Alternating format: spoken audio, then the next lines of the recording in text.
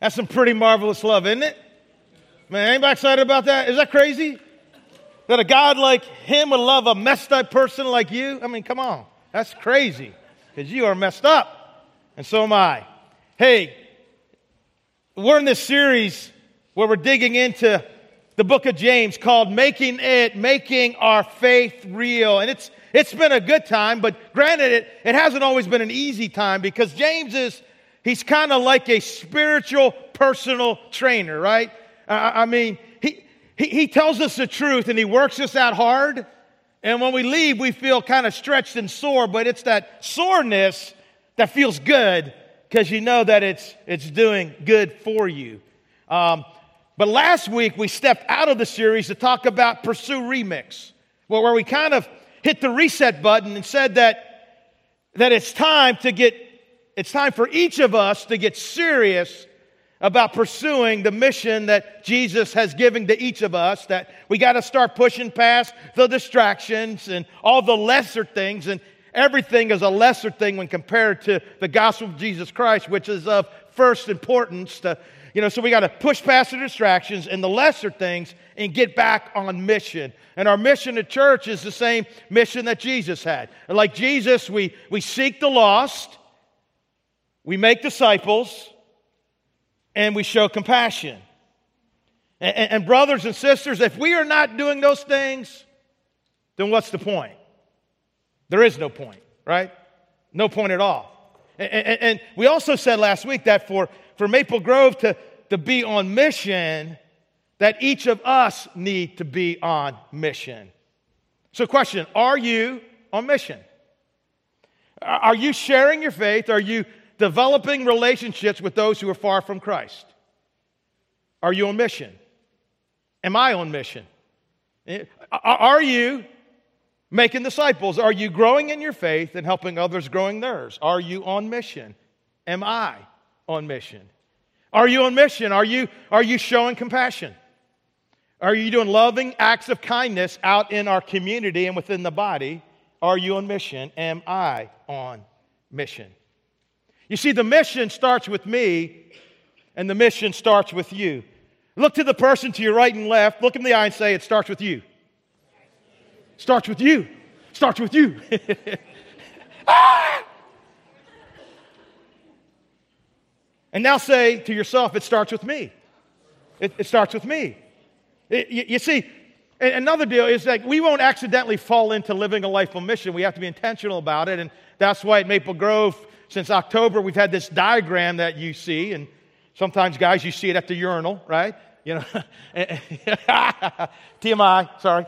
Too much information. No urinal talk in church. All right. That was in my first preaching class, I think. But anyhow, okay, here's this life on mission diagram that we use. And a life on mission begins with belong. Belonging to Christ, right? Surrender your life to Him in faith, repentance, and baptism. And then belonging to a church, making a commitment to a local church. And by the way, next Sunday after second service, we're having our Belong class. For those who've been hanging out here, who've not made a formal commitment to Maple Grove, come to that class. We got free food, free childcare, and find out what we're about, okay? And next, a life lived on mission deepens with grow, right? When we commit to habits that will make us grow. If we read our Bibles, if we pray, if we tithe, if we're in community, right? If we do these things, we will grow. And then a life lived on mission expresses itself through serve.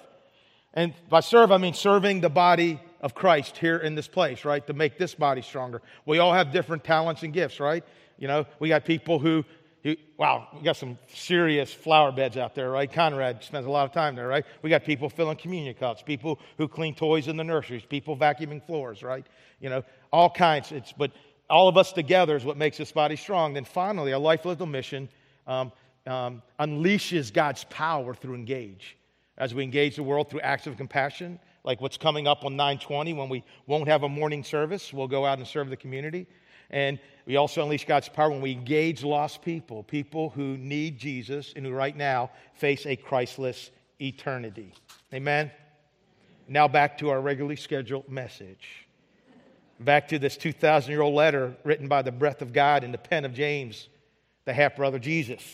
A letter written to encourage Jesus' followers in the first century and in the 21st century to stay strong and to not give in to the comforts of the world, the ways of the world, or the wisdom of the world, but instead to demonstrate real faith, to make it real, and to live as a first fruits people.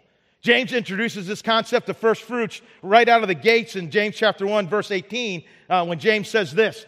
He chose to give us birth through the word of truth that we might be a kind of what? First fruits. Kind of first fruits of all that He created. You see, Maple Grove, it's God's intent that you and I live our lives as a portrait of how life can and should be lived. That we live our lives as first fruits. That we live our lives as a preview of where God has taken all of creation. Right? And one day, God's going to restore everything in our world to as it should be, and we are a first fruits of that. We show the people of this world what it looks like to live in relationship with God. And as a first fruits people, as people who are making it real, we must ground and fuel our faith in the resurrection of Jesus Christ from the dead. Brothers and sisters, Jesus is alive and the gospel is true. Okay, that was like so weak, right? All right, you know me, right? I beg, right? I'm not too proud to beg for love back from you guys. All right, brothers and sisters, Jesus is alive and the gospel is true. Amen. Right? That's crazy. It's true. And as first fruits people, we also must we can make our faith real by turning our trials into triumphs, by defeating sin and temptation, by being doers and not only hearers of the world, by reining in our tongues, by updating our favorites list so that no matter who people are or where people are or what they struggle with, they're welcome to join us at the feet of Jesus. And as first fruits people, we are people who combine our faith and our works to become the original and ultimate dynamic duo that saves, that makes sacrifices, that takes risks, that's alive, that honors God, and that changes the world. We are a first fruits people. And this morning, James is going to talk to us how as first fruits people, as people who are making it real, how we need to tame the untamable. We're going to talk about the tongue this morning. We're going to talk about the words that come out of our mouths. And in the age of social media, the words that come out of our thumbs, right? Because we do a lot of talking that way too. Now listen, the tongue remains hidden for the most part. But whenever it does make its presence known, it has incredible power. Understand the tongue can express or repress. It can release or restrain, enlighten or obscure. It can adore or abhor. The tongue can offend or befriend, affirm or alienate, build or belittle. The tongue can comfort or criticize, delight or destroy. The tongue can be sincere or sinister. The tongue can X-ray. The tongue can Xerox the good or X-ray the bad. The tongue. We all got one, don't we? I mean, everybody has something to say. In fact, statistics say that the average person, not the overly talkative or the overly shy, but the average person spends 1/5 of their life talking. Check this out. If our words were to be put into print, the results would be this. A single day's worth of words would fill a 50-page book. In a year's time, the average person would fill 132 books of 200 pages each. That's average. Some more, some less. And that's a lot of opportunity to screw up and make mistakes. Amen? That's a lot of words. And so it shouldn't surprise us that the Word of God and that the life that God invites each of us to live would have something to say about the way we use 1/5 of our lives. No, it shouldn't surprise us that God has some thoughts, has a plan, has a design for how we use our words. James has already talked about some of those thoughts of God. He said this in James 1:19. My dear brothers and sisters, take note of this. Everyone should be quick to, slow to, and slow to. Because human anger does not produce the righteousness that God desires. James 1:26, those who consider themselves religious, and that simply meant faith back in that day. Those who consider themselves faithful, a person of faith, a man of faith, a woman of faith, yet do not keep a tight rein on their tongues, deceive themselves. And their religion is what? It's worthless. Okay, I think it's important as we begin for us just to put it all out on the table. Question, have you ever, and raise your hand, have you ever misused your tongue? Raise your hand. Okay? And for those of you who refuse to raise your hand, have you ever lied in church, right? We got a video camera. We're watching. We're always watching. Okay? Question, have you ever said things to someone that hurt them rather than help them? Have you ever said something to someone and your intent was to do just that? I mean, you did it on purpose. You knew if you said it, it was going to hurt. You knew if you said it, it was going to crush them, and you wanted to crush them, and you said it anyway. Raise your hands. Okay? Raise your hands if you ever use your tongue to gossip about somebody. I love Rick Warren's definition of gossip. He says this, when we're talking about a situation with somebody who's neither part of the problem or part of the solution, then we're probably what? We're probably gossiping. And listen, our motivation means a lot when it comes to gossip. You know, like, why do we want to share that tender, juicy morsel? Right? Why do we want to? And here's another way that I think to know if you're gossiping. You know, if you're talking to somebody, maybe in that corner, in the hallway, in the cafe, in the parking lot, and you're talking to someone about somebody, and if that person happens to walk up to you, or if a friend or family member there's walk up to you, and you suddenly have the urge to stop talking, you just might be a redneck. Oh, that's the wrong joke. You just might be a gossiper, right? I remember one time on the submarine, our doc, our corpsman, gave haircuts, and I was saying he was old, but my goodness, he's probably 20 years younger than I am right now, so he wasn't old. And like he butchered me, and I'm sitting in crew's mess and talking to my buds, and the guy said, I'm going to get a haircut. I said, whatever you do, don't go to Doc. His hand shakes like an old woman, and he butchered my hair. It's ridiculous. He was right behind me.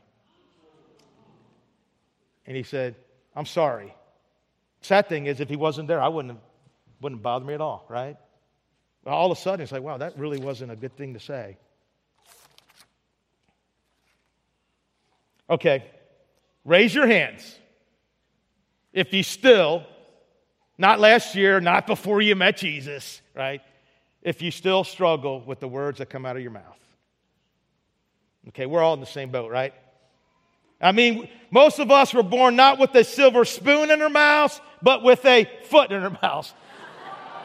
Would that be absolutely ridiculous, man? You know, stick out your tongue. That would be so creepy. All right. Absolutely creepy. Some of you will never get that out of your mind, right? Okay. See, we all have this natural ability to say the wrong thing at the wrong time.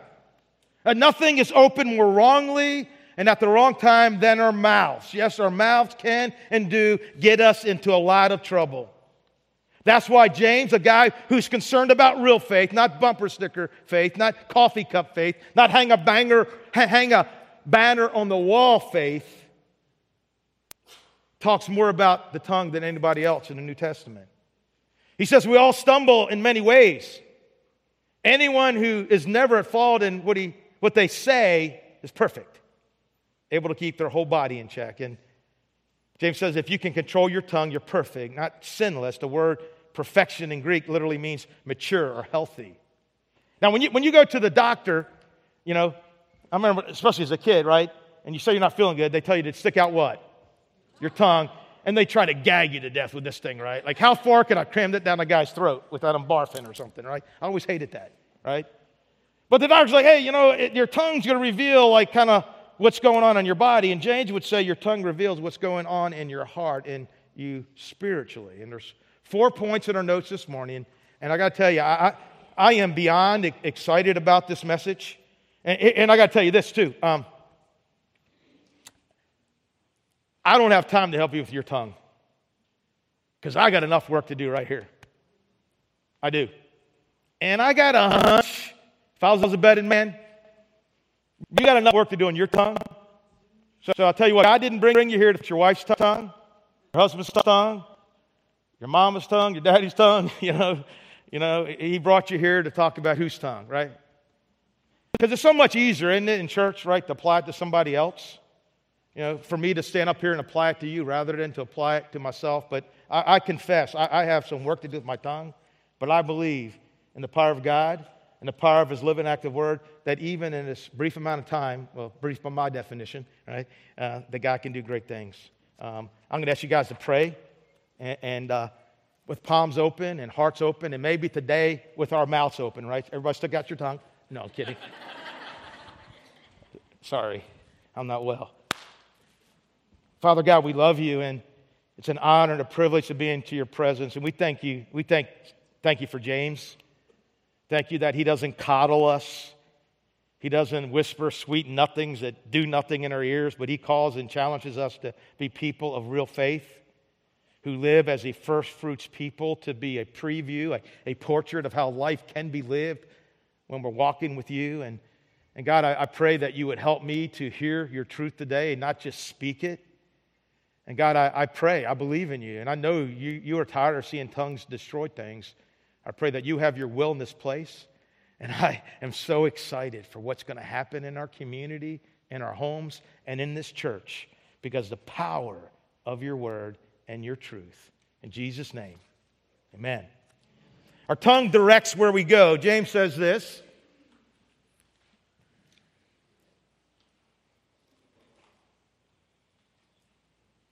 When we put bits into the mouths of horses to make them obey us, we can turn the whole animal. Or take ships as an example. Although they are so large and are driven by strong winds, they are steered by a very small rudder wherever the pilot wants to go. Likewise, the tongue is a small part of the body, but it makes great boasts. Understand, if we want to know where we are headed in the next 5 to 10 years, we need to look at the words that are coming out of our mouths. If we want to know the direction our life is moving, we need to take a look at the conversations that we are having.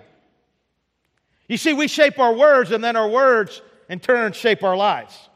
They direct where we're going, and James gives us 2 examples. First, he says, it's like a bit, and then it's like a rudder. He says, consider a bit in a horse's mouth. I mean, you've got this powerful horse, 2,000 to 3,000 pounds, and you put on top of it a 95-pound jockey, or maybe even a 75-pound little girl, and they can control this powerful horse simply with a piece of metal that is strategically placed over the tongue of the horse. And James says, that's what the tongue's like. You have this little tiny muscle that has such a huge impact on our lives. I mean, the tongue can make us or it can break us. It can open doors for our future or it can close doors for our future.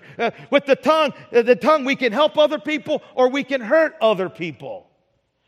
The tongue is like a bit in a horse's mouth. It directs where we're going in life. Get it? Good. And then he says it's like a rudder on a ship. When I was in the Navy, I spent 3 years at Newport News Shipyard, and I had the opportunity to see aircraft carriers and submarines. Moment of silence for the submarine service. and in dry dock, and even sometimes going down in the bottom. You think those things are big on top of the water? You should see them out of the water, right? Yet despite their size, they're controlled by a small rudder. Here's a rudder off an aircraft carrier, okay? It's kind of big, right? I mean, there's like 6 guys looking at it. I don't think they could pick it up together. That's why they got the crane hooked up to it, right? But yet it controls a massive ship, because what do you think's bigger? Pick out 6 guys there. You're talking like 5,000 to 6,000 guys and everything, and yet that small rudder. By the way, that's the USS Ronald Reagan. And James says like a rudder on the USS Ronald Reagan. Our tongue literally directs our lives. And listen, both the bit and the rudder must overcome contrary forces, right? I mean, the bit has to overcome the strength and power of the horse, and the rudder has to overcome the winds and the strong currents that could drive a ship off course. In like manner, the tongue must overcome the powerful influences of our sinful nature and the influences of this broken, dark, corrupt world. And so the question we need to be asking ourselves, no one else but ourselves, right? We need to be asking ourselves, where is my tongue directing me? Where is my tongue taking my life and the life of those around me? I mean, do I have a messed up rudder that's about to run my life aground? Next, James says our tongues can destroy what we have. Tongue is also a fire, a world of evil among the parts of the body. It corrupts the whole body, sets the whole course of one's life on fire, and is itself set on fire by hell. All kinds of animals, birds, reptiles, and sea creatures are being tamed and have been tamed by mankind, but no human being can tame the tongue. It is a restless what? Evil. Full of what? Deadly poison. Okay, James, tell us how you really feel. I mean, James is giving us his uncensored, straight up, no holds barred truth about the tongue. I mean, he is one tough SPT, spiritual personal trainer, right? He's working as hard. But don't we affirm that statement? I mean, even when you hear it as harsh as it is, doesn't it ring true? I mean, the tongue can be a restless evil. The tongue can be full of deadly poison. The tongue can destroy lives. And then James gives two illustrations: fire and wild animals. Now, fire can begin with just a spark, but it can grow and destroy an entire city. A fire reportedly started in the O'Leary barn in Chicago at 8:30 p.m. on October the 8th, 1871, grew and spread to disastrous proportions, killing 300 people, leaving 100,000 people homeless, destroying 17,500 buildings at a cost to the city of $400 million. That's about $7 billion adjusted for inflation. And James says, your tongue and my tongue can destroy like that. Can destroy like a raging fire that can cause us to lose it all. I wonder how many people, because of a careless word spoken or written or social mediated, have destroyed what they have. With a careless word, have destroyed a marriage, have destroyed a friendship, have destroyed a relationship, have destroyed a career, have destroyed a reputation, have destroyed a reputation of another person, or have caused and stirred up conflict in the Lord's church. Brothers and sisters, your tongue and my tongue not only has the power to direct where we go, but to destroy what we have.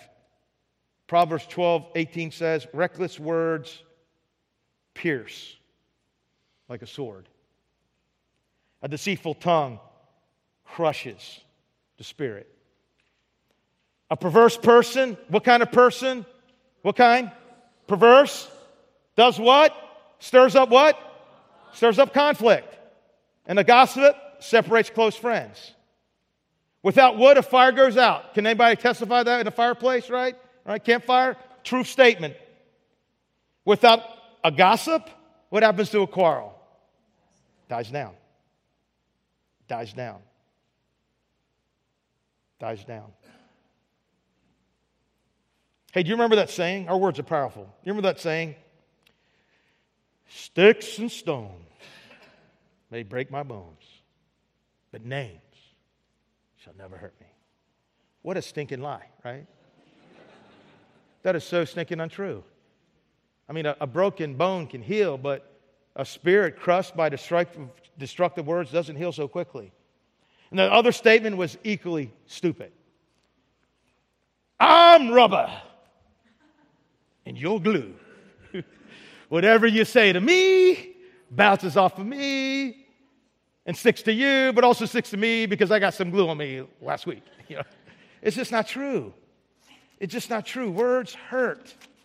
So let me ask you a couple of questions, and don't have to raise your hands, but how many people have you, not your spouse, not someone you're mad at, how many people have you crushed or pierced with your words? Which do your words do more of? Do they do more building up or tearing down? Has your gossip ever stirred up conflict?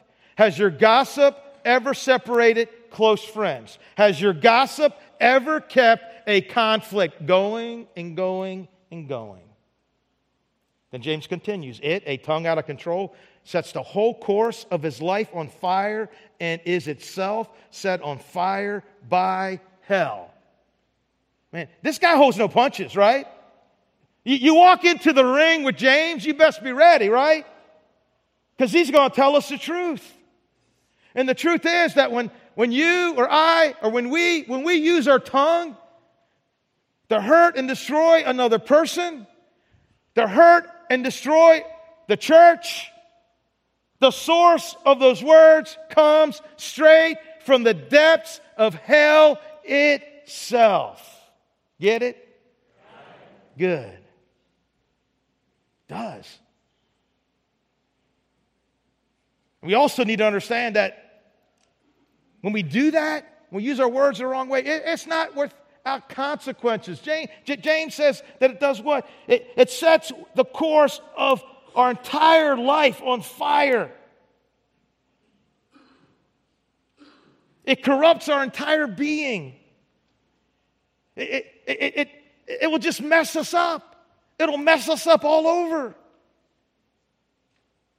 And then James compares the destructive power of the tongue to wild animals. All kinds of animals, birds, reptiles, sea creatures are being tamed and have been tamed by mankind, but no being can tame the tongue. Here's some animals being tamed. You know? All right, powerful horses tamed. Okay? Shamu, right? You know? I spray when I talk. I call that the splash zone, just like at SeaWorld. Be ready. Pick up your poncho. You're going to need it, right? You know, they're cute. I want the cute. Oh, so sweet. Sweet, sweet. Tamed, cute. A tamed animal, cute. Untamed, not so cute. Right?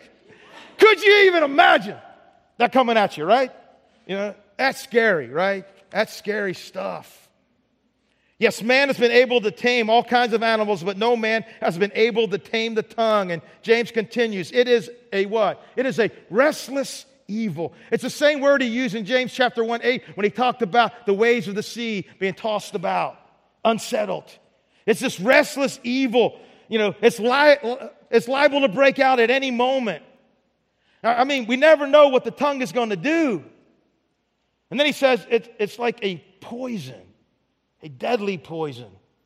And the Greek word there is literally snake venom. Here's a picture of a snake.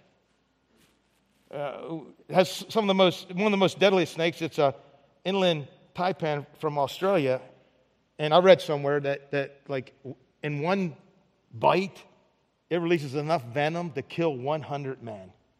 That's snake. To me, snake, you're dead, right? Yeah. Either you're dead or I run. That's the only two options. Or I jump on the table and scream like a girl. That's it. Not that scream like girl's bad, ladies. That's really powerful.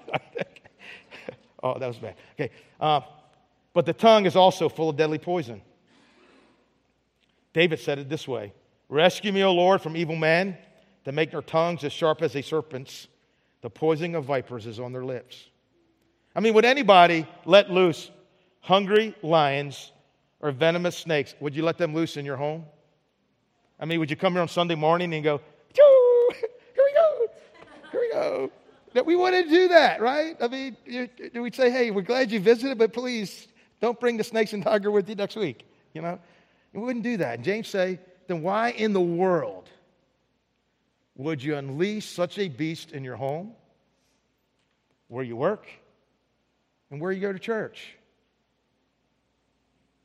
Next, he says, our tongues display who we really are. With the tongue, we praise our Lord and Father, right? And that's good, right? We've done that in here this morning. That's a great use of our tongue. And with it, we curse human beings who've been made in God's likeness. Now, cursing there doesn't mean profanity. It means it's the opposite of blessing, right? Rather than bless somebody, you put them down, you tear them down, you let them know that you think they're worthless or they're no good or they'll never amount to anything or they're not worth being around, right? That's what he's talking about. We praise God and then we curse human beings who've been made in God's image. I mean, isn't it amazing how quickly the words that are coming out of our mouth can change? I mean, in 1 minute we're in here singing, Holy Spirit, I stand amazed. And the next minute we're over there out in the parking lot, the restaurant at home, and the stuff that is coming out of our mouth is just pure, unadulterated ugliness. Yes, the tongue, mine and yours, is such a contradiction. It's so inconsistent. It's Dr. Jekyll and Mr. Hyde. 1 minute we're praising God, and the next we're cursing other people who were made in His image. We're cursing God's kids. And most parents wouldn't like you to do that to their kids, right? It just wouldn't go well. My son's here is visiting with my grandson, Micah Miles Malone. Micah Miles Malone is in the house. Yes. Okay. And he loves his son. And in the hallway, if he just said, hey, Matt, what an ugly baby. Maybe can you just do something with him? That wouldn't go well, right? So why do we think we can talk about God's kids that way? And to think it's not going to offend Him.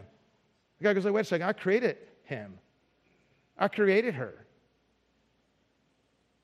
They're my son, they're my daughter, and you think that's okay? Do you struggle with an inconsistent tongue? Have you ever used your tongue to praise God in this room on Sundays, and before the sun set, you used it to curse men who were made in His likeness?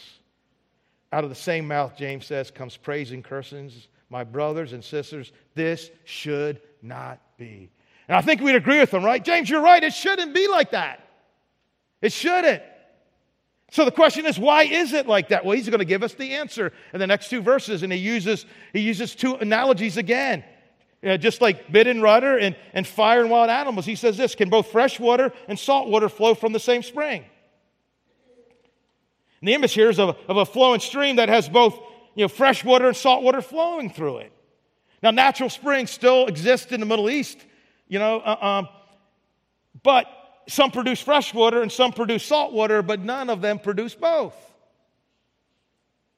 And what James is saying is that just as it's impossible for a spring to have both fresh water and salt water, so it is inconceivable for the tongue to send forth both righteousness and rumors, blessings and blastings, compliments and cursings, grace and gossips, salutations and slander. My brothers and sisters, can a fig tree bear olives?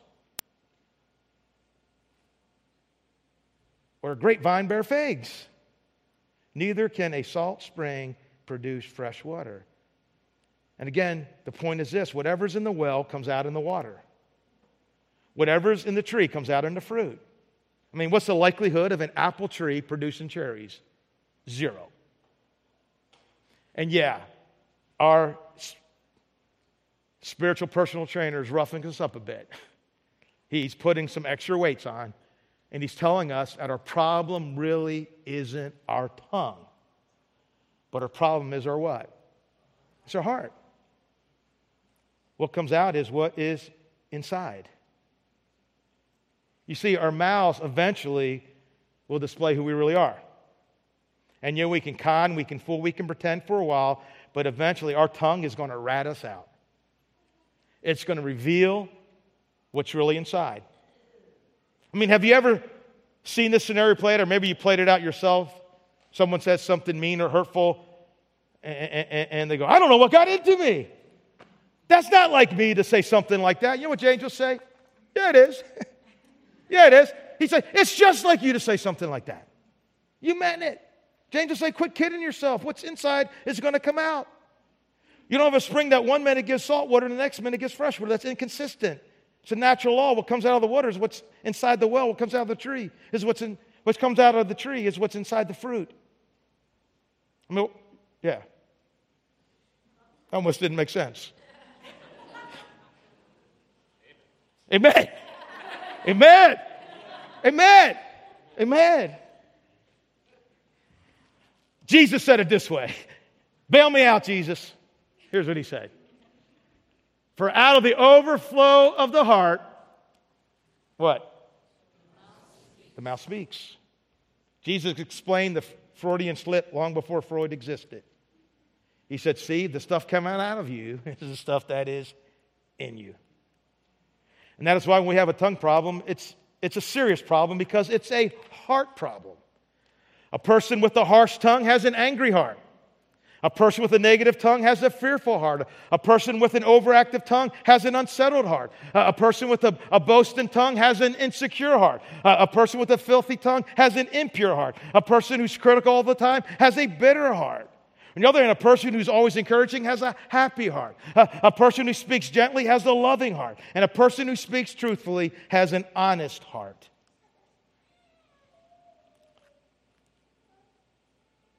But our message doesn't end here. Because the good news is our tongues can do what? Our tongues can bring and give what? Bring and give life. Death and life are in the power of the tongue. Death and life are in the power of the tongue, and those who love it eat its fruits. I love the story that Barbara Glenn, she's a motivational speaker and business executive, and she tells the story of when she spoke to a bunch of grocery store workers and retail people, a group of about 3,000, and she talked to them about the power of words and how the words you speak can have a huge impact in the lives of other people. About a month later, she got a call from a guy named Johnny who was at the training, and Johnny told her, he says, I'm 19 years old, and I have Down syndrome, and I'm a bagger at a grocery store. He told her that up front. He said, I really enjoyed your message. And when I went home, I tried to figure out how to apply it. And first I couldn't, but then me and my dad came up with an idea. And now every night we sit down at the computer and we find some words of affirmation and encouragement. If I can't find a good word somewhere, we'll make one up. And we'll put them on our computer. We'll print 6 on a page, print out 50 pages, and cut them out. And so I have 300 slips of paper. And every night, Johnny signs each one personally. And then what he does, he gets ready to bag. He goes to the grocery store. When he's bagging, he has those slips right here. And as he's bagging the grocery, when that last bag, he'll put that note in there and say, hey, I slipped something in your bag, and I hope it brightens your day. Well, a month later, Barbara gets a call from the manager of the store. He says, you're not going to believe what's happening here. He says, it's getting crazy. He says, the other day, we have all these lines open, for checkout, and they're all empty except Johnny's. And his is going all the way into the frozen food section. And we're going on the intercom saying, we have more lanes open, more lanes open. They even walked down the aisles and asked people to move to another aisle. They said, nope, not moving. We want to be in Johnny's lane. Well, one lady grabs the manager and she says, you know what, I used to shop once a week or every other week, but now I'm here every day because I just need to get that encouraging word from Johnny. A month later, Barbara gets another call. The manager goes, this is getting even crazier. He says, it's changing the whole culture of our store. He says, now in the flower department, when they break a flower, they used to just throw them away. But now when a flower gets broken, rather than throwing them away, they walk down the aisles and find an elderly lady or a young girl, and they pin the flower on her. Now, there are a lot of people on that org chart at that store. But I'm here to tell you that the most important person in that grocery store is Johnny, the bagger. He changed the culture. And brothers and sisters, if that can happen in a grocery store, it can happen in a church. It can happen in a home. It can happen in a workplace. It can happen in a school. It can happen in a college campus. And so I say, today, August the 16th, 2015, let's draw a line in the sand. Let's forget about the past. Let's live in the future. And let's determine that we are going to be a people who speak words of life into other people. That we're going to be people who say, we're not going to gossip. We're not going to share hearsay. We're not going to engage in that deadly poison that can destroy lives and people. We're not going to spread those stories. We're not going to hear them. We're not going to pass them on. In fact, we're going to stop them. And we're not going to use our words to hurt people. We're not going to use our words to discourage people, to tear down people, to destroy people, to cause conflict. Instead, we're going to use our words to build other people up. I mean, what if that was our goal every time we came in? I mean, what if we took the lead from Johnny the Bagger, and every time you walked into church, you're thinking, you know what? I'm going to find 7 people that I can speak words of life into. What if we all did that? And what if when you students go to school, right? You're going this week. You say, you know what?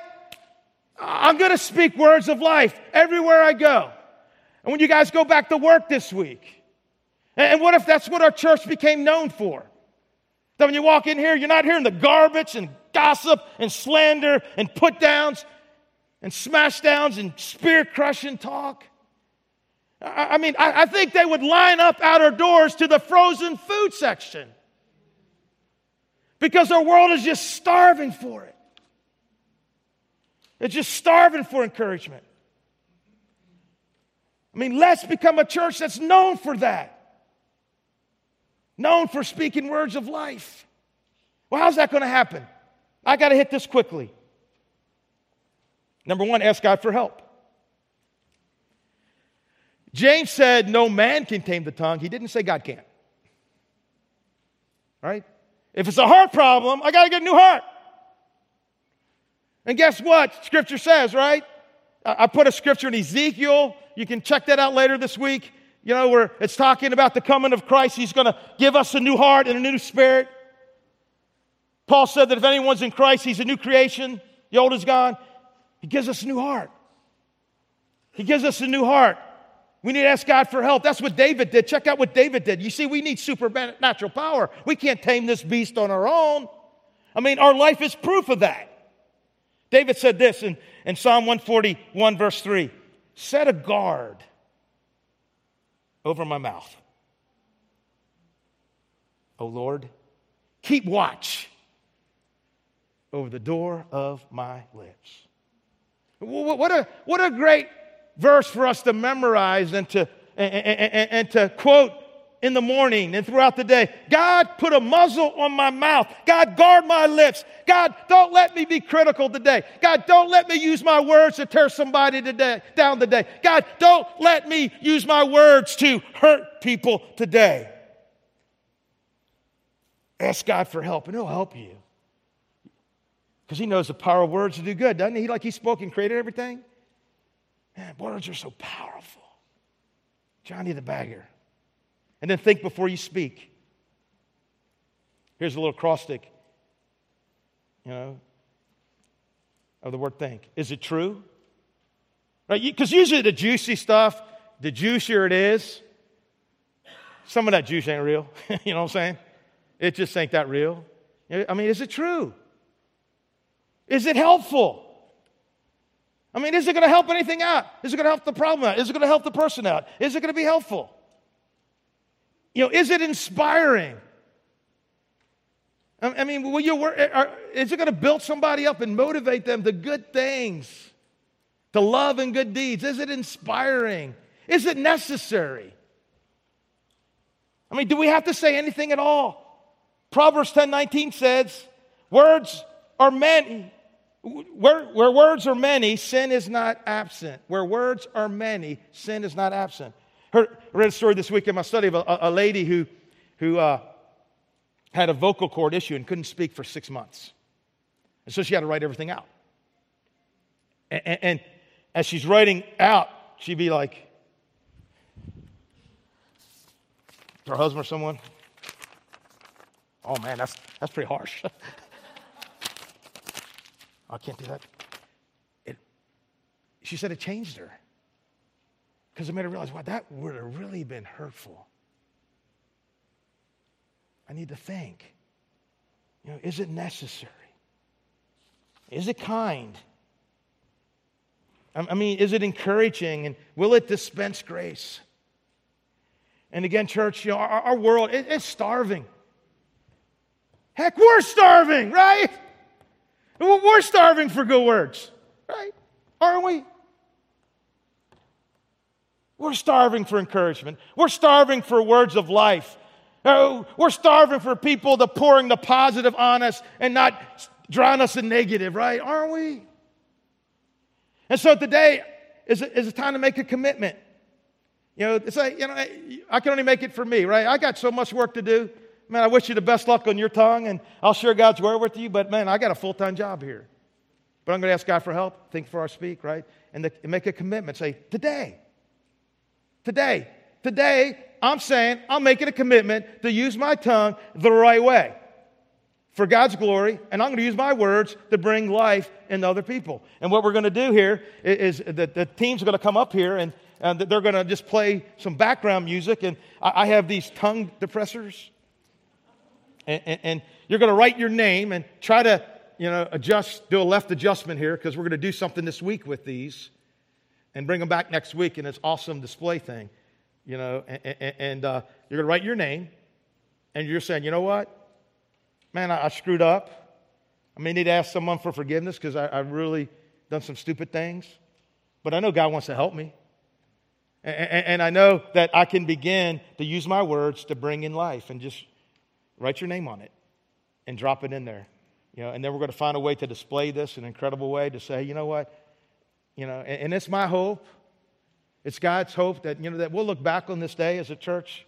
And this isn't a preacher talk. He's trying to psych them up. Woo, yeah. No. That we'll look back on this day. And we'll say, you know what? Something special happened this day. And not just in this building, but people when they went home, and when husbands talked to their wives, and when wives talked to their husbands, and kids to their parents, and when people went to work, and when people sat in life groups, when people talked in the hallways, and when people encountered people at the restaurants. It's just like, people say, I want to be in line with the people at Maple Grove. Because every time I'm around them, I feel encouraged. I feel lifted up. Today is August the 16th, 2015. For many of us in this room, it's going to be a big day for our homes and for our lives. And so whenever you're ready, grab you we have some here at this station, and at every kiosk, there's pens and tongue depressors.